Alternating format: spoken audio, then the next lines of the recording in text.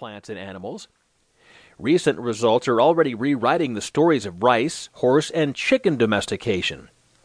A new hypothesis is also shining a light on core changes in the embryos of many domesticated species.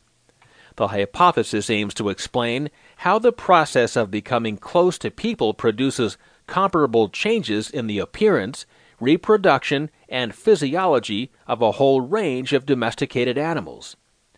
One central developmental change in a temporary clump of cells called the neural crest may be behind the suite of characteristics known as domestication syndrome.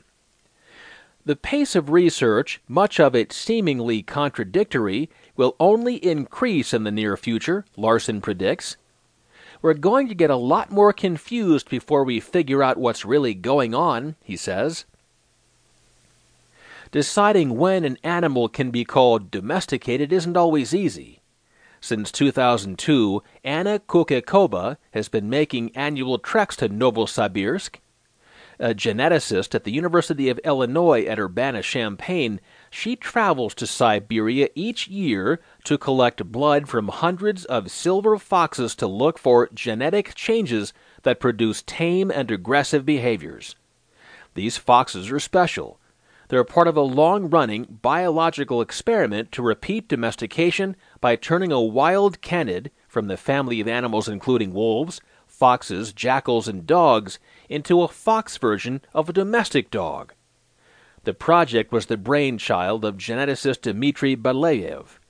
In the 1950s, Belayev and colleagues started selecting and breeding the least aggressive and fearful silver foxes from those on a fur farm. Since 1960, researcher Ludmila Trut and her team have selected the farm's friendliest foxes to breed. Over more than 60 generations, the foxes have grown more and more tolerant of humans. Kukekova says she's noticed a difference even in the 15 years since she's been visiting the farm. In Kukekova's early visits, about 70% of the tame foxes were considered elite, a quiver with excitement when people came around. The rest of the tame ones didn't mind if you petted them, but they weren't super excited to interact with you, she says. Now, almost every tame fox is in the super-friendly elite group. Foxes bred to be aggressive, on the other hand, are definitely not happy to have people around, much like the fearful rats Kagan encountered at the Institute. Even though the friendly Novosibirsk foxes are genetically tame, some are sold as pets. Not everyone would call the animals domesticated. In an apartment, they would probably be very difficult pets, Kukekova says. The foxes have a strong odor, are more active at night, and they aren't easily house-trained. The combination of living with people plus inherited changes in the fox's genomes may eventually make them fully domesticated, but they aren't there yet. Researchers have set out several biological criteria that should determine when silver foxes or other animals cross the line that divides merely tame from fully domesticated. Number 1, domesticated animals are genetically distinct from their wild forebears, and they inherit their human-friendly demeanor. That's different from wild animals that have been tamed but don't pass on that tameness to the next generation. 2. Domestication makes animals dependent on humans for food and for the most part reproduction. 3. Breeding with wild counterparts becomes difficult, if not impossible. For example, domesticated plants don't drop their seeds when ripe.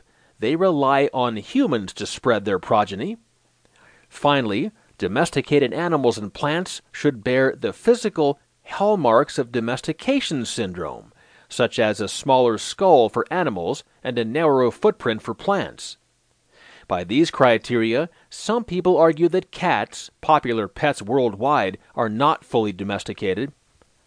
Cats probably started taming themselves about 9,500 years ago by hunting vermin, infesting early farmers' grain stores, and feasting on food scraps. Farmers brought the mousers with them from the Middle East into Europe around 6,400 years ago, researchers reported June 19th in Nature, Ecology, and Evolution. But cats may not have